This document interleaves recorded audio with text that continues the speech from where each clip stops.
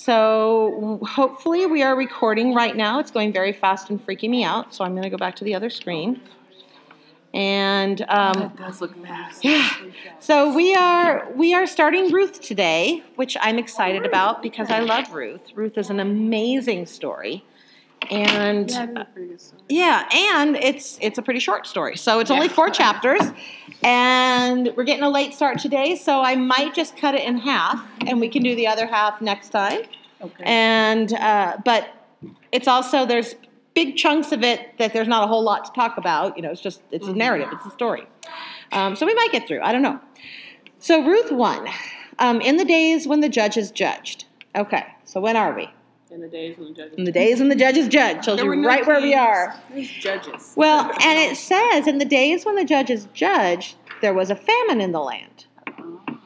So, you know, it could indicate the time when no. I was the famine, because that was a siege. Oh, yeah.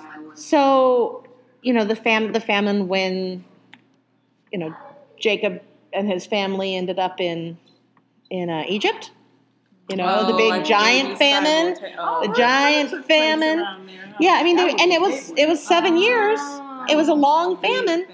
You know, so it's that would be interesting if all of it was kind of simultaneous. and it was and it may have been a later one. I forgot to look up when they date Ruth. So everybody go home and figure out when they date Ruth. But whenever it's dated, there was a famine in the land. Got it. So there's so there's and the thing about that, other than the dating, is that I love to know. Like, there are some people who want to know the dates and the facts of history, and there are other people who want to know the stories and the reasons. And I'm a stories and reasons person. And the dates and the facts are important. I mean, they help, you know, because they help, especially when you're trying to look at what else happened at that time or what is this parallel to. And it's, you know, and it does, we were going to talk, he was in Bethlehem, Judah. So it's probably, you know, maybe a later date, but it's the same kind of idea. Mm-hmm. You know, the reason that they went to Egypt, there was a famine. They couldn't find food where they were. Mm-hmm. So what the things that are happening, you know, in this part of the story, it's undergirded by the fact that there's a famine. They're making choices about what to do. And we're going to catch it at that point. So we're kind of jumping in. You know, and yet it was in the days when the judges judged. So there was no king. We're pre-kings. Yeah. You know, because the story is part of how we get to David. Right. So this is not. This is definitely. Yeah, it comes. You know, yeah. Doesn't this come after Judges? No, this is in the days when the judges judged. Like the way they have it. Yeah, the Bible is not. Yeah, it's organized. Yeah, but it's even the Jewish Bible and the right. Traditional Christian Old Testament are ordered differently. Yeah. Because they're typically ordered by kind. So like the wisdom books are all together, the history books are all together. Yeah. Because I was like, wait, I know we're reading. You could buy Bibles that are. You can buy the archaeological chronological Bible. Chronological and Bible. I actually want to get one. Yeah, I do too, where it's in order. Yeah. No. That's well, until they learn something new and it's out of order. You know. No, because in my mind I was like, well, wait, Ruth comes after Judges, but why wouldn't it just come before? Like, it's just because it's written separately. Okay. You know, it's not pushed in the context of it. So in the days when the judges judged, there was a famine in the land. A certain man of Bethlehem, Judah, went to live in the country of Moab. Okay, so we've met the Moabites. If I'm recalling correctly, they come from one of the sons of Lot with his daughters, the Moabites and the Ammonites. I'm just saying, I'm in the middle of some contractions. And this is not the country of Moab, he and his wife and his 2 sons. The name of the man was Elimelech, and the name of his wife Naomi. Now, we don't always know the names of people in stories. But So they have names, they're important. The names of his 2 sons were Mahlon and Chilion, Ephrathites of Bethlehem, Judah. Ephrathites. What's that Ephrathite? That's a good question. I'm gonna look that up. Google it. My phone is stupid. I'll do it. You have a stupid phone, not a smart one? It's still now I get emojis, but I still don't get pictures. Everything. She's like, everything you sent me was a box. I don't know what you're saying. I got those. I will not use emojis. But now I get whatever. emojis, and now I can't get pictures. But not words. I'm just like, what the heck? So look at it. Look up Ephrath. EPHRATHITES. Yeah, I want to get some of these. Take that. I just got these in. Did you? Yep. Have a party. So while she's looking that up, they came into the country of Moab and lived there. Elimelech, Naomi's husband, died, and she was left with her 2 sons. They took for themselves wives of the women of Moab. The name of the one was Orpah, and the name of the other was Ruth. Orpah. Yeah, that's supposedly what her dad was trying to name her. Oh, but Oprah. he spelled it wrong. Oh, Oprah, Oprah. yeah. Yeah. He was trying to name her Orpah. O-P-R-A Right. instead of O-R-P-A. So they lived there about 10 She years. should have pulled his Bible out. Mahlon and Chilion both died, and the woman was bereaved of her 2 children and of her husband. That sucks. Yeah, You know, It'd be very sad. Some type of thing happening, maybe fever. Well, or it may just have been they went over to Moab and the famine was there too. You know, that's true. maybe there was a little less, There's but no they, escaping. yeah, the men died, and then she's they were left. among the people that We're not their didn't family. exactly like them that Right. much. I'm pretty sure the Moabites didn't like them that much. I know, right? There was a certain level of tolerance, but yeah, there you Yeah. go. did you find anything on that? Ephrath. Ephrathites? Yeah, it means fruitful, What is it? but it's a biblical place or a person name, but So What an irony, though. Okay. What an irony! Fruitful, and it was during the famine, right. I know, right? and then fruitful, and all the men died. Ephrathites of Bethlehem. Yeah, Uh-huh. they were like Interesting. Okay, that's the assignment for this week. Learn what you can about them. About About the Ephrathites. Ephrathites. Yeah.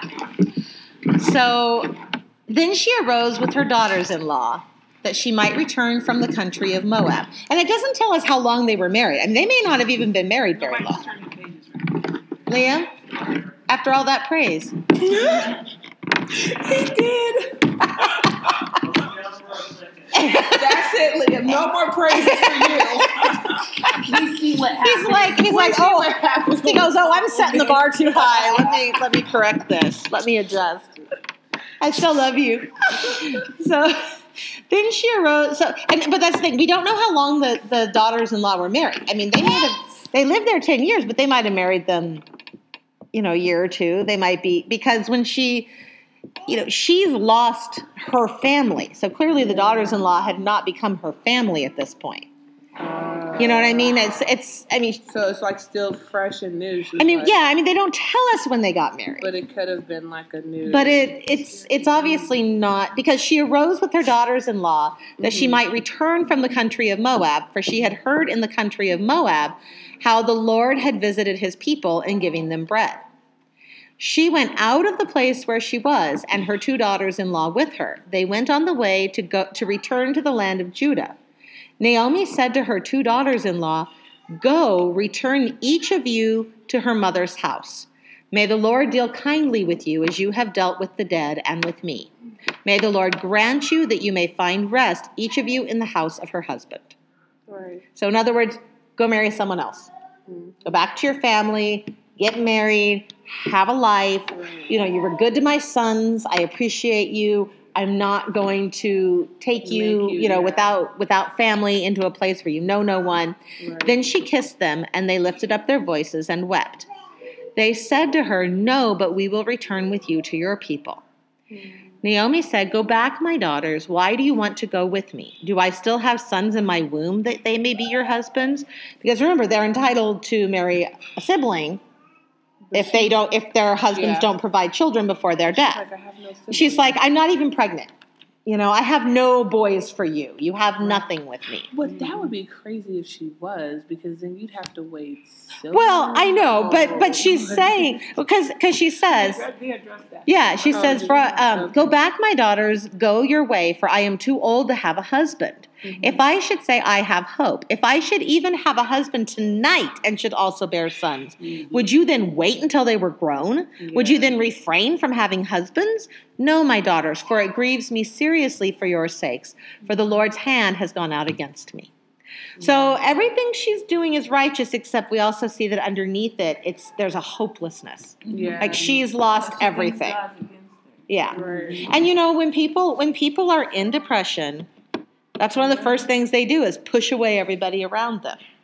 Not because they don't love them, but because, I'm no good for anybody. I have nothing to give. You deserve better than me.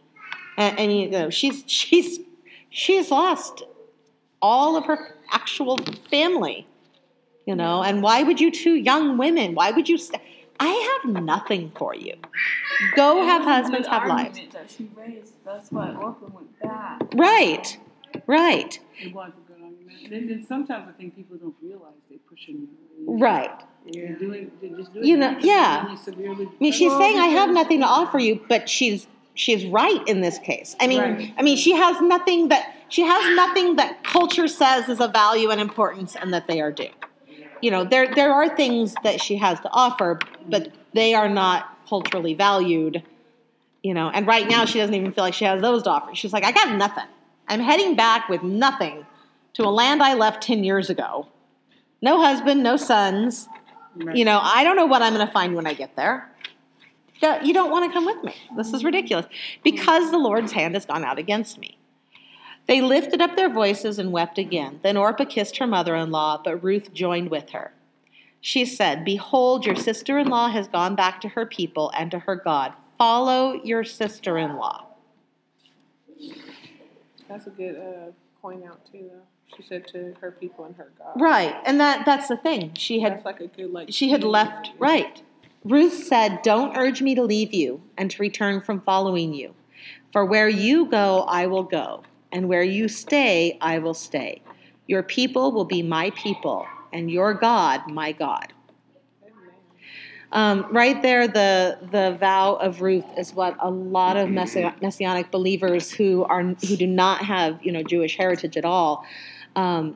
This is what a lot of people will say is that in their hearts they've taken the vow of Ruth, and they've told God, these are your people, this is my people, you are my God, and a lot of times they will be ones who emphasize when they talk about God, I worship the God of Abraham, Isaac, and Jacob.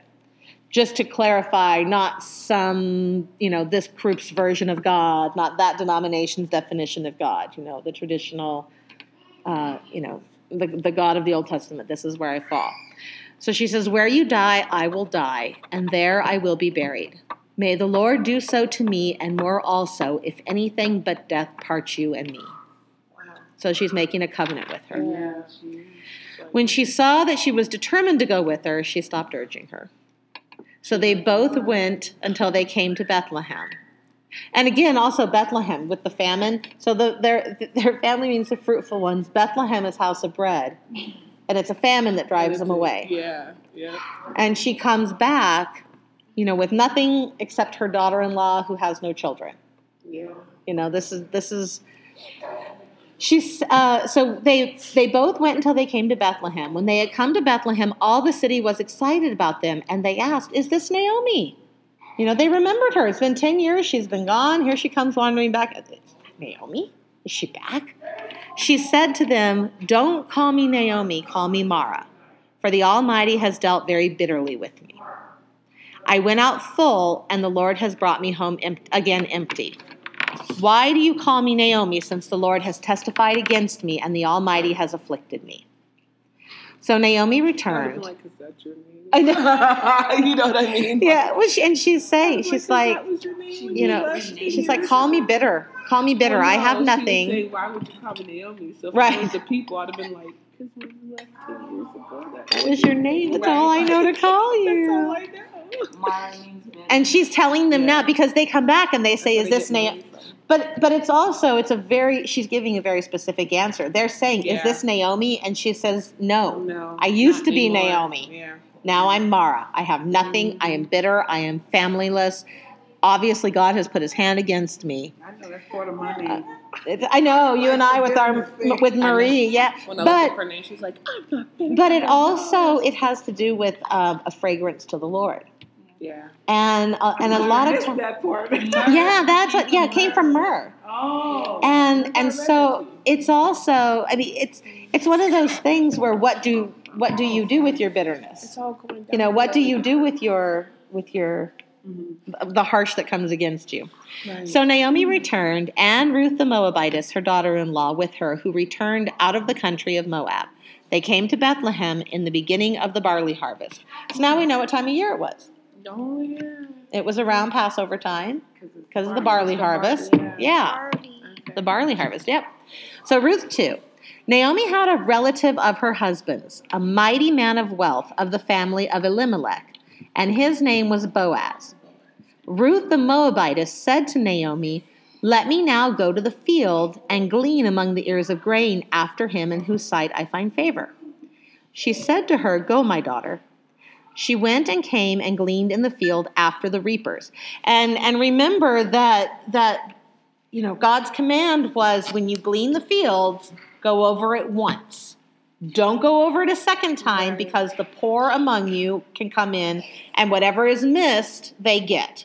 And then don't even go once over the corners of your field. Okay? So, and you know, the whole idea, and we talked about the rabbi's notes about, it didn't tell you how big a corner of your field was.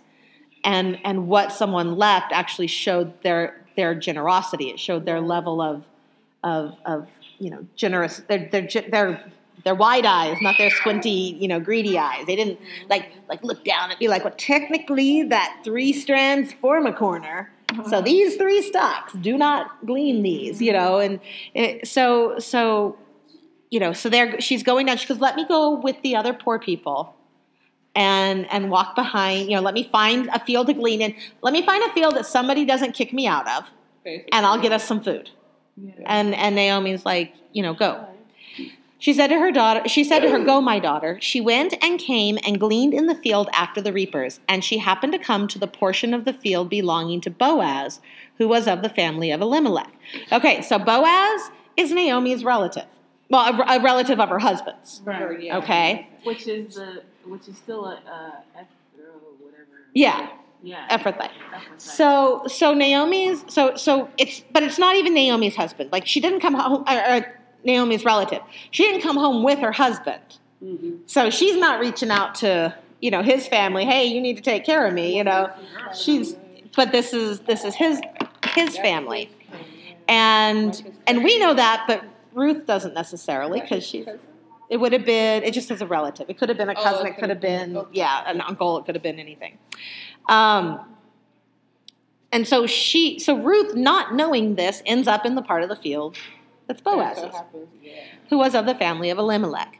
Behold, Boaz came from Bethlehem and said to the reapers, "May the Lord be with you." So she ends up there, and you know, this is a storytelling thing. Behold, he was there that day. He had come from Bethlehem. He'd walked out to the field and blessed the reapers. Okay, they answered him, "May the Lord bless you." Then Boaz said to his servant, who was set over the reapers, "Whose young lady is this?" So he's blessing everybody, and he's, "Hey, that's a new one. Who's that? I've not seen her here before. And she's from Moab, so she's darker. She's going to look different, you know, and so she's going to stand out, but she stands out in a way that he's inquiring about her." Moabites have a darker complexion. Yeah. They were darker, and not as fair. So she's like, okay. What's the region they come from? Oh, I'd have to look at a map. Remember that whole dates and facts are not the thing. I was trying to remember. Yeah. Encountered them on the way to. Yeah, they passed by there, but they're off. All in bites. Remember? Yep. That's right. That's right. So the servant who was set over the reapers answered, "It is the Moabite lady who came back with Naomi out of the country of Moab. She said, 'Please let me glean and gather after the reapers among the sheaves.' So she came and has continued even from the morning until now, except that she rested a little in the house." So she's been here all day. She came first thing this morning, and we let her join in, with everybody after. And she's a hard worker. She's been here all day. She took a little break, but otherwise has been out here. Then Boaz said to Ruth, "Listen, my daughter, don't go to glean in another field, and don't go from here, but stay here close to my maidens. Let your eyes be on the field that they reap, and go after them. Haven't I commanded the young men not to touch you? When you are thirsty, go to the vessels and drink from that which the young men have drawn." So he says, I've told my men not to touch you. You have nothing to be worried about. Stay in my fields. Don't go off to anybody else's field. Yep.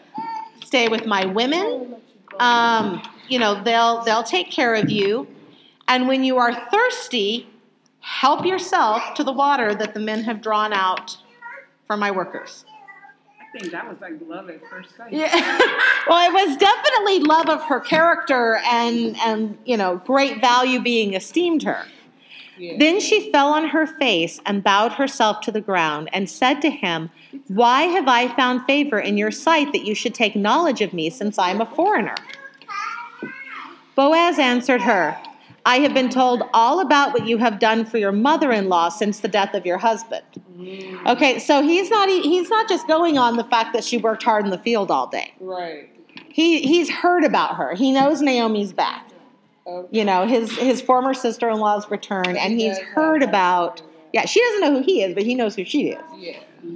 So I've been told all about what you've done for your mother-in-law since the death of your husband, and how you have left your father and your mother and the land of your birth, and have come to a people that you didn't know before.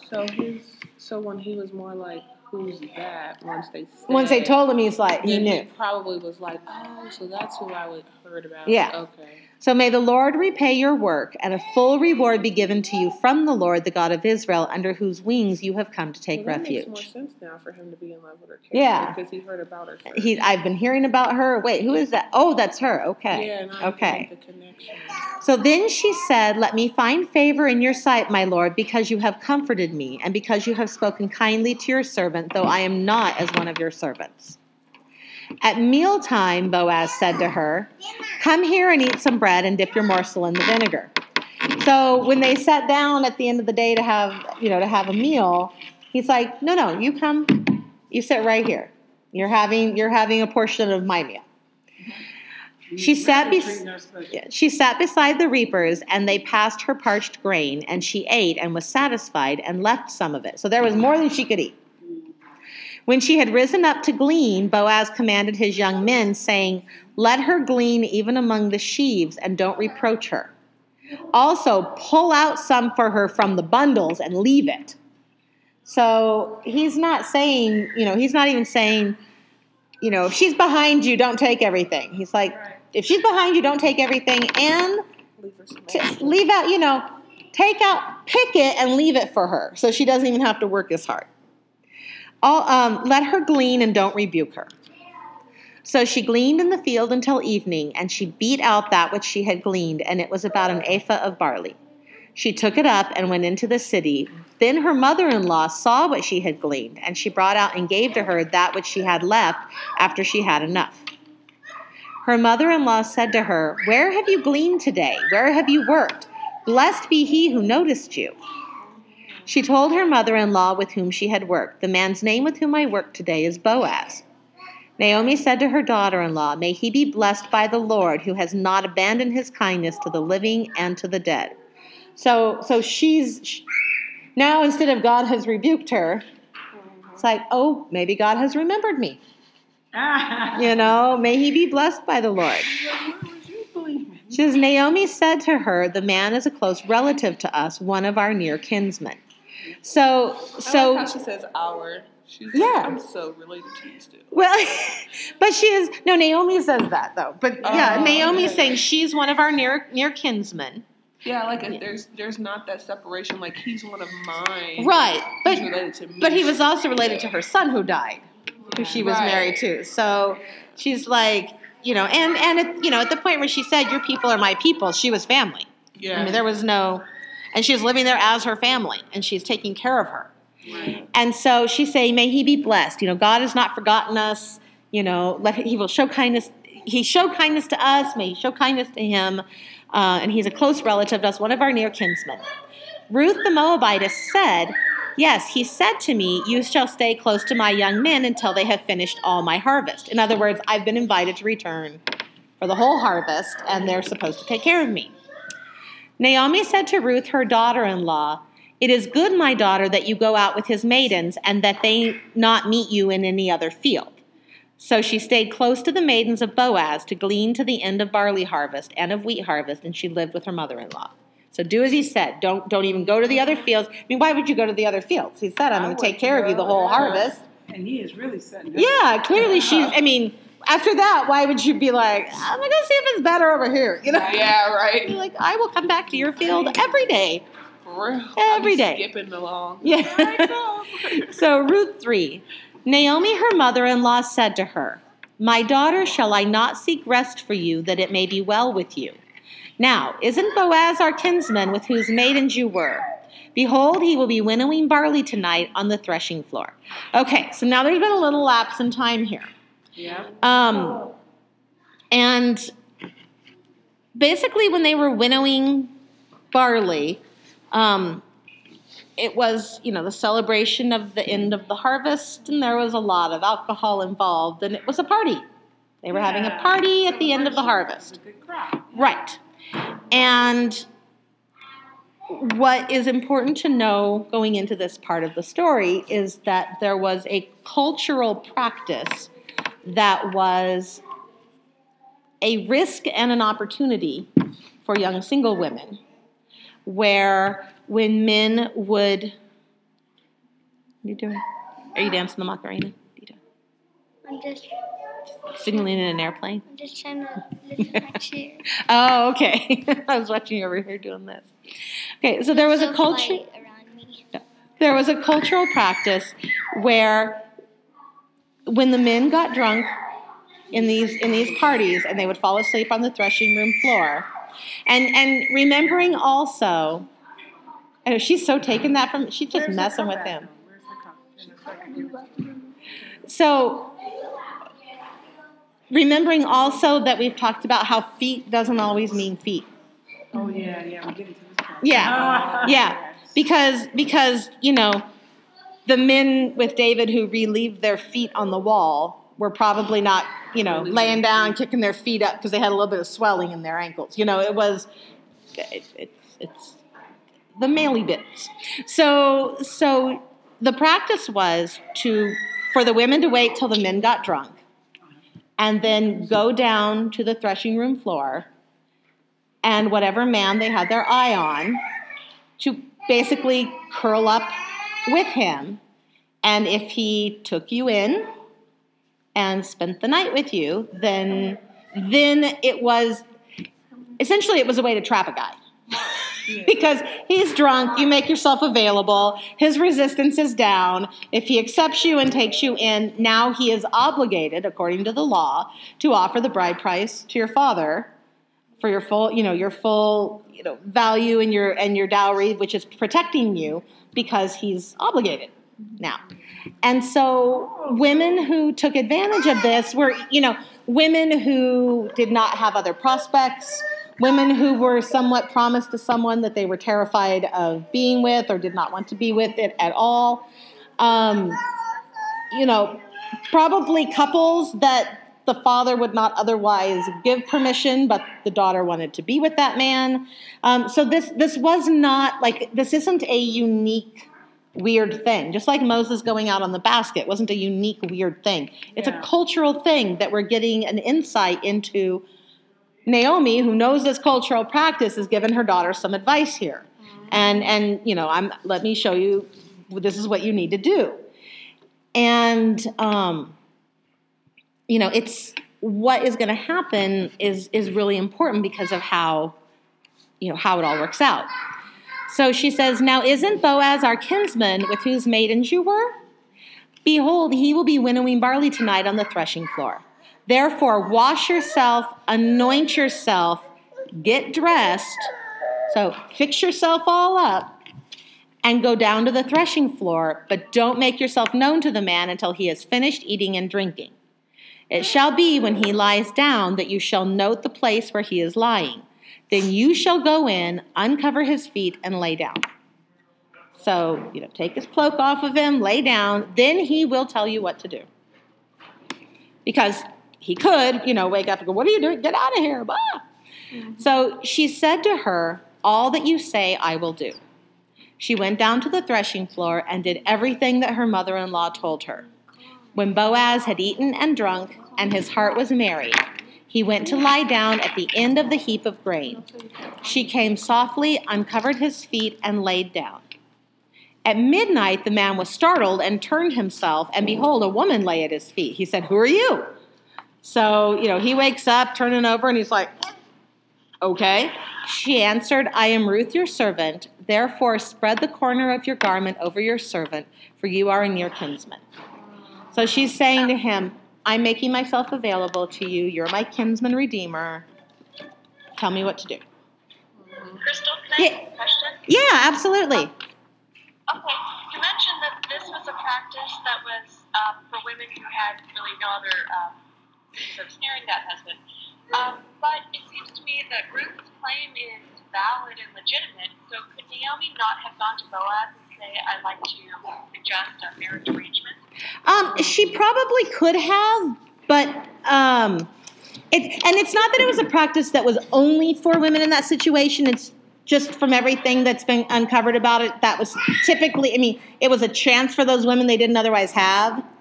And yes, Naomi probably could have done that, but she might not have had the relationship with Boaz because, and it would have been inappropriate for Ruth to go to him and suggest a marriage? Was that just yeah. Oh, yeah, absolutely. Absolutely. And it might have even been inappropriate for Naomi to do so. Generally, the men were the ones who negotiated the terms of the marriage to make sure that their family member was protected. Oh, so should we assume that everybody that Naomi's related to is completely dead, all of them? Or that she's just not... I think that that's a fair assumption. Or that she just doesn't have the relationship with them because she's been gone for 10 years. But it does seem that it is just her and Ruth. For whatever reason, it's just the two of them. And they kind of are their own little clan there. And so, yeah, I think you're probably right that this was Naomi, and Naomi being the one to suggest it. This is her knowing the opportunity was there and knowing their circumstances. Plus, they had nothing to offer. Like no right. Right, she did. Right, and the bride price, the quote unquote bride price, or the dowry, it was the woman's. It was what she brought to the marriage, and she was the one who got to decide how it was used. Which a lot of the idea that someone bought the bride is not. Can you go close those doors? It's not but the marriages were generally arranged between equal in status families. She's out there, honey. It's generally between equal in status families. So Naomi and Ruth have nothing to offer this rich man of equal value that says, I can come as an equal partner into this relationship. So that could have been So what the dowry from her previous marriage was already spent or collected? That's probably, it was probably already spent on getting there. That's probably, and that may be the point at which she asked permission to go and glean. She may have said, okay, we've depleted our savings and we need to go and we need to eat somehow. So yeah, she's definitely a woman of no means, and so yeah, she's going and making herself available to him in a way that doesn't require that negotiation, that doesn't require, a husband or a brother or a father or an uncle who can go and speak for you and negotiate good terms on your behalf. Okay, so it's a loophole clause. Yeah, exactly. And it's one of those things, some people say, well, there's no, once you start making laws, then you've got to find those loopholes. And well, yeah, you do. and some of them are because, you're a scammer trying to get around it, but some of them are, there's room for them. They don't violate the letter of the law. and they don't violate the spirit of the law. And they're a way that you learn to navigate, so the idea being that, well, unless a man negotiated a marriage for you, or unless you were worthy of something or had no, there were ways that women were able to look out for themselves and get themselves husbands. And, and this was one of them. This was one of those cultural ways. So, yeah, you're welcome. Great questions. Thank you. So he said, "You are blessed by the Lord, my daughter. You have shown more kindness in the latter end than at the beginning, because you didn't follow young men, whether poor or rich." So he's saying to her, from the moment I met you, you have been a woman of character. You have been a woman of kindness. Everything that I see is good about you. And ultimately, you have come to present yourself to me and not run after the young men who are out there. Also drunk all over the floor here. Well, because like we said, just like she could have went to someone else's field, she could have went to someone else's Right. field. Right. And that might have been a reason for going if she went, there's not any prospects for marriage here. Let me go over, and there's some good-looking guys working in that field. Let me try over there today. Younger, Yeah. And that was part of that also. She's looking at her options, going into everything, and it's like, no, stay here. He's kind to you. He's generous to you. And so he's saying, so you gleaned in my fields. You've let me show you kindness all this time, and now here you are with me and not any of these other men. You are esteeming yourself to me more and more everything you do. It's almost like a proposal, like when a woman's like, "He chose me." It's almost like he's like, yeah. Well, and she's obviously a young, beautiful woman. Yeah, he's like, what? But she's also not behaving in such a way that the young men are clamoring around, So he says, "Now, my daughter, don't be afraid. I will do to you all that you say, for all the city of my people knows that you are a worthy woman. Now, it is true that I am a near kinsman. However, there is a kinsman nearer than I. Stay this night, and in the morning, if he will perform for you the part of a kinsman, good. Let him do the kinsman's duty. But if he will not do the duty of a kinsman for you, then I will do the duty of a kinsman for you, as the Lord lives. Lie down until the morning." Now, this is where people want to break off into groups and say, they had sex that night. They didn't have sex that night. Thank you. I don't think that's the issue. It seems that they didn't. That's what I'm saying. I'm like, does it really matter? Well, it seems that they didn't, because in response to her, he said, Just lay down. "Yes, I am your kinsman. Yeah. I'm willing to do this. I'm willing to be your kinsman redeemer." Right. But he doesn't tell her leave. He tells her Just lay down. And there are indications that maybe they did spend the night together, which, like, he could have literally meant lay, or he could have meant right. lay. Whatever it was, he did tell her to stay with him till morning. Right. What they did, frankly, I don't even have, it's not even my inclination to Well, he guess, he because didn't really have to. If he was already going to do the king, like you said, I'm already agreeing to this. I'm already going to do the kingsman. So he could have just protected her honor until. Or later, he But he or, said, I have to follow the law because there's a kinsman redeemer closer to you than I. right. So Right, we have so- to get through him first. I would, yeah. Right, So why so- sleep with her if you have to deal with somebody else who might want her? Right. That's what I'm saying. Like, he could have, but then he But that's the might have thing. left her We alone don't and know. been like, It's one of those things, where the movie cuts away. It's the story cuts away. But I was thinking the same thing, Lisa. right. He's an upright, righteous man. Marry her, and this other man steps in and say, "Hey, I'm next." Right. So, Right. And he's an upright, righteous man. She's an upright, righteous woman. And yet the custom was generally that's what you did on the threshing room floor. So I tend to fall on the side of I don't think anything untoward happened that night. And yet Well, but I you really know don't think what? much about it because we're not told. It's between whatever it was absolutely okay. was. Yeah. Whatever it was, God did not, get upset and end the story here, and it's not like a nightmare ending. But like you said, it's a cultural thing too. So it could have been an image thing, like hey, lay here. So that way, it's like you're doing. I didn't send you away. Yeah, I'm It not could gonna have make- been. I'm Don't not let gonna make anybody you- think I. I don't make you look stupid But- in a sense. You know what I But mean? the next thing is She lay at his feet until the morning. Then she rose up before one could discern another, for he said, "Let it not be known that the woman came to the threshing floor." Oh, okay. He said, "Bring the mantle that is on you and hold it." She held it, and he measured 6 measures of barley and laid it on her. Then he went into the city. So So- he didn't want it to be known. He didn't want it to be known that she was there. He wanted to protect her reputation. Okay. So what happened on the threshing room floor? It doesn't tell us. No. It doesn't. Somebody makes a movie. What happened on the It's- threshing room floor? If we needed to know, God would have Yeah, told us for real. exactly. And that's the It was thing. important. What God is telling us is righteous man, righteous woman took advantage of a cultural opportunity that was legal and allowed. He was righteous in acknowledging to her, yes, but somebody else has that first opportunity. I will negotiate this. He blesses her with sending her home with a gift. Then she came to her mother-in-law. She said, or when she came to her mother-in-law, she said, "How did it go, my daughter?" She told her all that the man had done for her. She said, "He gave me these 6 measures of barley, for he said, 'Don't go empty to your mother-in-law.'"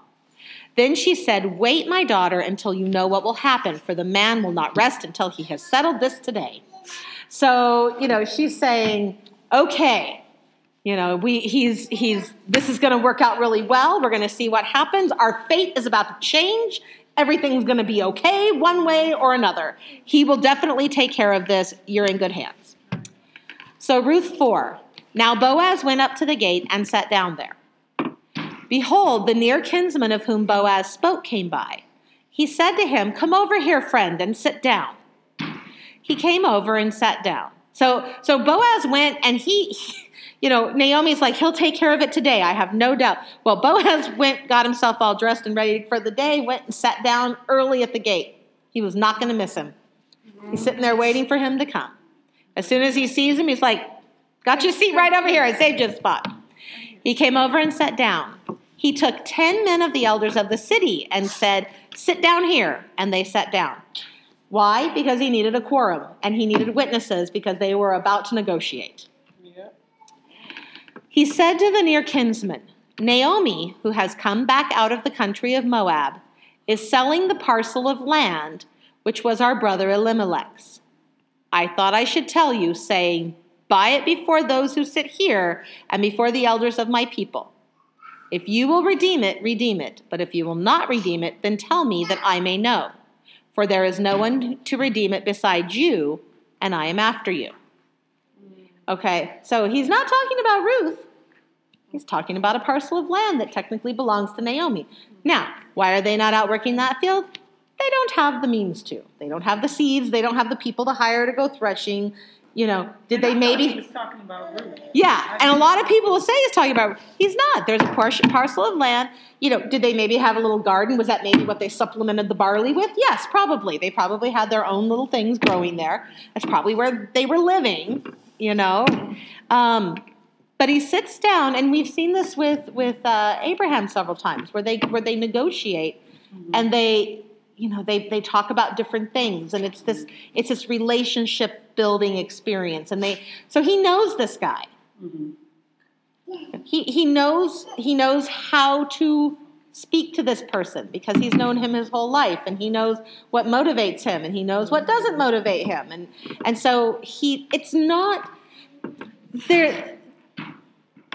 In our culture, we tend to look at a lot of examples of bartering as manipulation, or people want just give me the facts. What are you offering? We want to let's just get down to it. Don't try and manipulate me. Don't try and convince me that it's good. I can tell you're working up to something.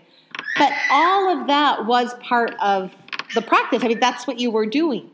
You were letting the person know, I know you, and what he said isn't untrue. He's saying, she's back. Look, I'm asking you, and I've got the quorum, and I'm telling you, I have witnesses that I'm telling you. There's a parcel of land. You're entitled to it first. If you want it, redeem it. If you don't, with the witnesses here, I would like to. And Ruth must go with the parcel of land? Well, this is the thing. He said, I will redeem it. Mm-hmm. Then Boaz said, On the day you buy the field from the hand of Naomi, you must buy it also from Ruth the Moabitess, the wife of the dead, to raise up the name of the dead on his inheritance. So he's saying, as soon as you step up as kinsman redeemer, you need to also know that the girl that came home with Ruth is entitled to a son from our family. And you're the one, and when you step up and say, I'm your nearest kinsman redeemer, I will redeem the land, you get to redeem her land too. Yeah. Because she has entitlements. That's right. And that's the thing with her going to him on the threshing room floor. Think back to what's her name? Yeah, Tamar. Yeah. Tamar. What she did wasn't unrighteous. She was entitled to a son. Because if one son died, then you married the other son. And he had kept the sons from her, Right. therefore going to her, that he was the next closest relative after the sons. And isn't it true also in that story? It seemed like she got the son when it was Perez and the guy, but it's credited back to the first one husband, Yes. right? The one That's that why they should've didn't want given to her have. son? That's why Is they the kept credit spilling given their to the seed. Yes. firstborn Yes. Yeah. for That's that why they son, kept spilling even their though- seed. Well, because they were like, this ain't gonna be my child anyway, so I don't want to Right. impregnate her. And Right. then that's when the Lord was like, really? Yeah. Goodbye. Yeah. You know what I'm saying? So she was within her rights Yeah. to go to him on the threshing floor. Right. It wasn't an untoward. She wasn't acting, Tamar acting the prostitute, and yet she was the one doing the righteous thing. Okay, so he's letting this kinsman redeemer know you are entitled to the land, and as the kinsman redeemer, you are entitled to be the one who gives a child to Ruth. The near kinsman said, "I can't redeem it for myself, lest I endanger my own inheritance. I've got too much to lose. Don't make me. Yeah. Take my right, in front of the quorum of witnesses, take my right of redemption for yourself, for I can't redeem it." Now, this was the custom in former time in Israel concerning redeeming and concerning exchanging, to confirm all things. Now, and it's going to tell us this, which gives us insight into how the law, because people go, I hate when people pull up the verse in Leviticus and they're like, and all a man had to do was buy a woman and show a shoe, and it's like, oh, come on, you don't even understand. Just stop talking. So you stop taking snippets. Now, this was the custom in former time in Israel concerning redeeming and concerning exchanging, to confirm all things. A man took off his shoe and gave it to his neighbor, and this was the way of formalizing transactions in Israel. Just like God told Moses, take off your shoes, you're standing on holy ground.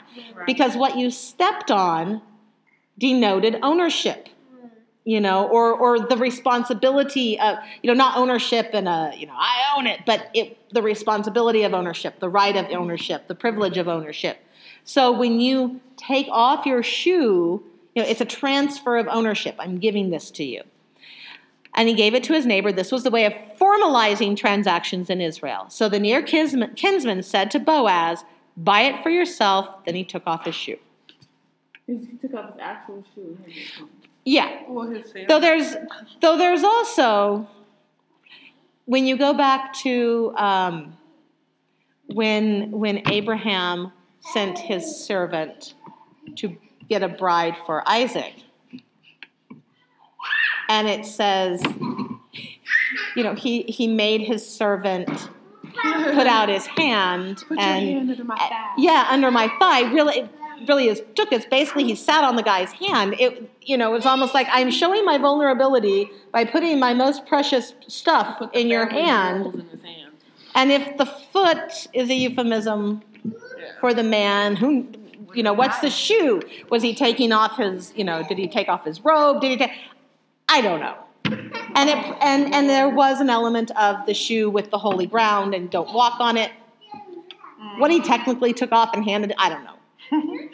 But something showing owner. It was a piece of clothing, some kind of garment that showed, I'm transferring this to you in front of the 10 witnesses. Here you go. Could you imagine someone doing that Oh. take their drawers off. Here you are. There you go. I gave you my underwear. I have sold It's okay. You, I have sold you my car. It's all right. Yeah. You'd Sold be you my like, car. I put the underwear in the glove compartment. Yeah. You're good. That's your right of title. Okay. No. Boaz said to the elders and to all the people, "You are witnesses today that I have bought all that was Elimelech's and all that was Chilion's and Mahlon's from the hand of Naomi. Right. Moreover, Ruth the Moabitess, the wife of Mahlon, I have purchased to be my wife," because he didn't buy her. No. He It's probably redeemed the her. word probably could have been translated Right. in that It's a word that does not translate well to our non-barter relationship society. You know, when we go to the store and we buy somebody, Yeah. you know, like, you know, the whole, it has this feel with that word of, like, you know, the men who order a bride from Russia. You know, I bought a wife from Russia, you know, and yet it's more than that. I have fulfilled my relational obligations to this family. I have redeemed her. I have publicly claimed her for mine. I have not snuck around behind the scenes. We have not negotiated in the dark. This is out in the open. I want Ruth, is what he said. I get Ruth. Ruth is mine. None of you touch her. I did it righteously. Nobody can come in and say I didn't have a right to her. We're all in the clear, because he's a righteous man. He said, I'm doing this the right way. To raise up the name of the dead on his inheritance, that the name of the dead may not be cut off from among his brothers and from the gates of his place. You are witnesses today. And he's saying, the child, whatever child I will give her, will carry on her family's name. She's entitled to this. All the people who were in, yeah. Okay, I didn't understand. So the other fellow who said, well, then I don't want to marry Ruth without me in danger of my inheritance. Why would that endanger his inheritance? If that's so, then why would marrying Ruth not endanger Boaz's inheritance? Well, it would, it's not, there could be a couple of different reasons.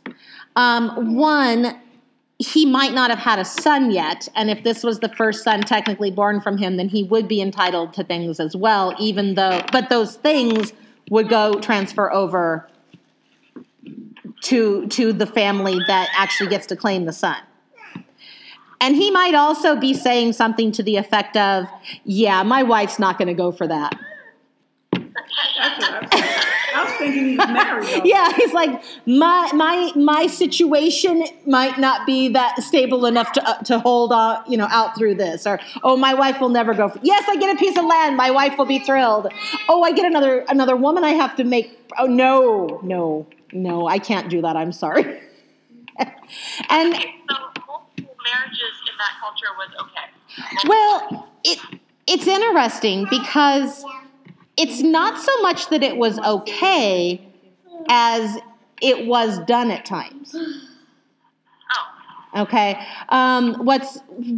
When in the rabbinic notes on things, when Jacob with his 2 wives and 2 concubines, the wives being the only ones who were Jewish and who had the rights of a bride. Okay, concubines were the man was obligated to treat with the rights of a bride unless they separated from him, and then they didn't have rights like a bride did at that point. So Jacob married to Leah and Rachel. The teaching behind them is that his job as a patriarch was to unite the spiritual and the physical in a new way, which was done through the 12 children who are the tribes. And what they understand from Rachel dying when she was giving birth to Benjamin, that happened as they were entering the land. So the understanding is that God only wants one man and one woman. That's his design. And so for him to be the level of patriarch that he was, at the point where he entered the land, he could not have 2 wives. So his second wife was taken. But it's okay for him to have concubines. Well, yeah, because that was a different symbolism. Yeah. Well, and the kings had, David with his 1,000 wives and Solomon with his 10 times more. So it was happening, but the understanding is that was not God's design. He didn't smile on it. There were laws in place to take care of those women. It's kind of like what the missionaries have found, and I haven't read anything on this in a long time, but when they were there was some stuff years ago talking about what they were finding when they went into communities that had polygamy, is that if they went in and the people who got saved, and then they said, now God only allows one wife, so everyone other than the first wife of each man, you are not their wife anymore. Those women became ostracized. They did not have any standing in society. They were, just completely poverty-stricken. They had no means of taking care of their children. Whereas if they came in and they respected the culture where they found it, but taught monogamy, that within the next 1 to 2 generations, the children had shifted in their focus and were only marrying one person. And so there's a picture, there's kind of a picture that we see throughout the stories of the Old Testament and the time passing, that when God and Abraham, make this covenant and his people are coming, that culturally all around them polygamy was a norm, and yet by the time of Yeshua, it's not. It's monogamy. And so it's God lays out protections for the women in those situations, but there's nothing proactive in the Torah that talks about, and marry lots of women, and this is what it should look like. So there's the difference between, coming out and saying, and everyone in this situation, you're an abomination and you're not allowed to exist. It's more of a gentle transition that as God works within a community, he changes that heart, which is but by the time of Yeshua, there was the practice of, if you met somebody better, just put the other woman out, which is what a lot of scholars think was being talked about with the divorce, the Roman divorce, where he says for any cause. And that's why Yeshua responded to that, God created one man for one woman, and you're not supposed to do that. But then they get scared with, wait, you mean we can never divorce? And he's like, no, you divorce because of the hardness of your hearts, which in a sense goes back to how much of the corner of the field do you leave? Well, how much do you leave? Says something about you, So it's one of those things. It's not condemned, but it's not what God. It's not the first plan. It's not what he wanted things to be and how he changed things to be, over time. Does that make sense? Yeah. So he probably by right could have done it, but he's like, yeah, I can't. Nope. Not able to do that part of it. So Boaz is all bold. He's like, you heard it. You're the witnesses. It's done. God who has a right before me has rejected it. I take it. Let's go. So all the people who were in the gate and the elders said, we are witnesses. May the Lord make the woman who has come into your house like Rachel and like Leah, which both built the house of Israel, and treat you worthily in Ephrathah and be famous in Bethlehem. Let your house be like the house of Perez, whom Tamar bore to Judah, of the offspring, which the Lord will give you by this young woman. Because in the lineage of David, and thus in the lineage of Yeshua, Perez is it's one of those moments where we don't just have a name, we hear his story. Tamar gets to be part of the genealogy because Tamar demanded what was her right, got what was her right in a righteous way that was upheld by God, and Perez, that son, technically credited to her husband, but the story is in there that it's from Judah. And so there's, and from him came Boaz. That's their line. They're from the line of Tamar and Judah's kid. And so that's the blessing that they're putting, that they're giving him. is, and whatever children she has from you, let it be as much a blessing and an amazing part of the story as Tamar and Judah. So Boaz took Ruth, and she became his wife, and he went into her, and the Lord enabled her to conceive, and she bore a son. The women said to Naomi, "Blessed be the Lord who has not left you today without a near kinsman. Let his name be famous in Israel.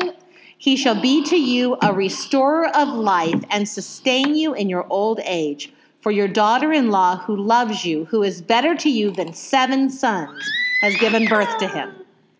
Naomi took the child and laid him in her bosom and became nurse to it. So Ruth had the child, Then Naomi nursed. gave it to Naomi, who nursed him. The women, her neighbors, gave him a name, saying, she was probably not that old. Well, she'd nursed her sons before, and there are lots of stories of women being able to relactate for children. And if she nursed him, so she was probably right there alongside Ruth while she was pregnant, there at the birth. The baby was given to her. Her hormones have been going through all of the emotional bonding to this baby the whole time. So the women, her neighbors, gave him a name, saying, "A son is born to Naomi." They named him Obed. He is the father of Jesse, the father of David. There you go. That's all right. Now So this, she gave him back to Naomi. So Yes. that's Naomi's son. that's Naomi's son. So Naomi literally raised him. Mm-hmm. Around them, I'm pretty sure they were all family Yes, together. yes, right. So he would have grown up. Naomi probably lived in Boaz's house, and so she was there with her son, but it was almost a surrogate situation Yeah. where this child was given to Naomi. And what a good dude Boaz was. Oh yeah. I'm pretty sure he wanted a son for himself. Oh, yeah. A child for Yeah. himself. And he went in knowing what was going to happen, which is the opposite of the other sons of Judah Yeah. who didn't step up, and he's like, this is what I'm doing. Speaks to his love for God, speaks to his righteousness, his character, his love for Ruth, Yes. because Ruth is in this position of in a sense owing this. Not that Naomi could ever collect if there was never a husband, but it's just, there's such righteousness going on in there. And it says, now this is the history of the generations of Perez.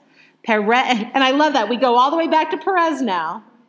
Perez became the father of Hezron, and Hezron became the father of Ram, and Ram became the father of Aminadab, and Aminadab became the father of Nahshon, and Nahshon became the father of Salmon, and Salmon became the father of Boaz, and Boaz became the father of Obed, and Obed became the father of Jesse, and Jesse became the father of David. And Salmon was the one who married the woman who put out the red scarlet. Yes. Yes, Salmon, because that Yeah. name sounds familiar. Yeah. And then he said, "Yeah, we'll save you." We'll say, yeah, She brought the spies. Oh gosh, Jericho. I start singing. I'm like, Joshua fought the battle. Jericho. Yes. And Jericho. Yes. Because Yes. she did, and then she went along with them. And her her family children, was right, and her son with him. saved. Rahab. Yep. Her name Rahab. Yeah, Rahab. Yeah. So and they had Salmon, that sounds familiar. Rahab had Boaz. Oh my God. So Boaz is So, So- his mom was a prostitute. no, The or judge that told that Right. couple in, what is it called, Mr. and Mrs. Loving? Remember what the judge said? If Oh, God wanted yeah, to raise yeah. you, the judge had the Bible all screwed up. Yeah. If God would have wanted mixing of the races. right. Oh yeah. And there's lots of mixing of the races. Yes. Yeah, Yeshua inherently, and this is the thing, and this is what I've told people, in healthy Messianic congregations, they are, Hey. I'm sorry, a call came in and I didn't know it cut you off. I'm sorry. Okay. So did you hear the last paragraph that we read? Or did I lose you in the middle of that? I heard Rahab had the land. Yeah, right. Yeah. Okay, good. in healthy Messianic congregations, what I have seen is that they are very intuitively cross-cultural, cross-racial, cross-generational. See? Yeshua himself, the flesh part of him was not segregated. The cross part of him, and that's why it's so amazing that these women, and that's why it's kept. Once you converted, you became known as a Jewish person. You were no longer referred to by your race or your culture from before. But in these stories where that's happening, it's because it's important to note in this lineage that this is where she came from. She was not born in Israel. She chose Israel. Right. And this is who God gave her in response to that. God attached her to the line of David. Right. And inherently to the line of Yeshua. Right. That's why those women are mentioned, because they're important. Right. And so that's the role. So why does Ruth get her own book? This is why. Right. Because it's a compelling story. And because what she did was self-sacrificing and amazing, and it reflected a love of God and a love of her mother-in-law that you only find with God. There are certain levels of love. There are certain acts that cannot be done without a love that is expressing God being part of it. Right. Because And God says, I will never leave you nor forsake you. And that's exactly what Ruth said. Right. To our mother-in-law. I don't care what Right. you say. I'm not going back. I love you. Your people are my people. Right. I take your God. I take your people. I Yes. take everything that you represent. I go home with you. Let's go. Yeah. She honored her when Naomi gave her counsel. She listened. Yeah. And she sought Naomi's counsel, and she honored her as a mother, and what's sad is a lot of times these stories are taken and twisted around and show if you do those things, then that will mean God loves you, or that you'll prove your love for God, and they don't work that way. In the unhealthy situations where people go, in this situation, you need to be like Ruth with Naomi, and you need to listen to her because that will prove you love God. No, that's not what it's saying. What it's saying is her love for God flowed out of her, and these are the things she did as expressions of that love. You can't create a love for God going the other direction. It's, you okay? Like we have to take you to the hospital. I know. Just trying to be quiet. I know you're recording. She On a dilated break now. here, I know. She's dilating you. We have a mama over here having labor contractions. So so we'll go ahead and end there. But any thoughts, any questions, any reflections, or yeah? Is that what you say? Is that your thought on it all? I think the story of Ruth is just, it's amazing. It's amazingly powerful, and it's encouraging. It could have been the story of Orpah, but it's not. And I'm pretty sure Ruth went on to have other children. Yeah. Oh yeah. But Oh yeah. the story was like the first baby she had. Yeah. Obed. And it's interesting to me that generationally this happens in this line, and in a way that is made note of and remembered because the women are so righteous. It's like, gosh, she's so in labor. Okay, so we're gonna bless and end and figure out whether we're gonna have a baby today or not. And may the Lord bless you and keep you. May the Lord make his face shine upon you and be gracious unto you. May the Lord turn his countenance upon you and grant you peace. Amen. And I want to apologize for my little friend here. That's okay. That's okay. He's I mean, welcome. He should have stayed not liking it as much. He's comfortable now.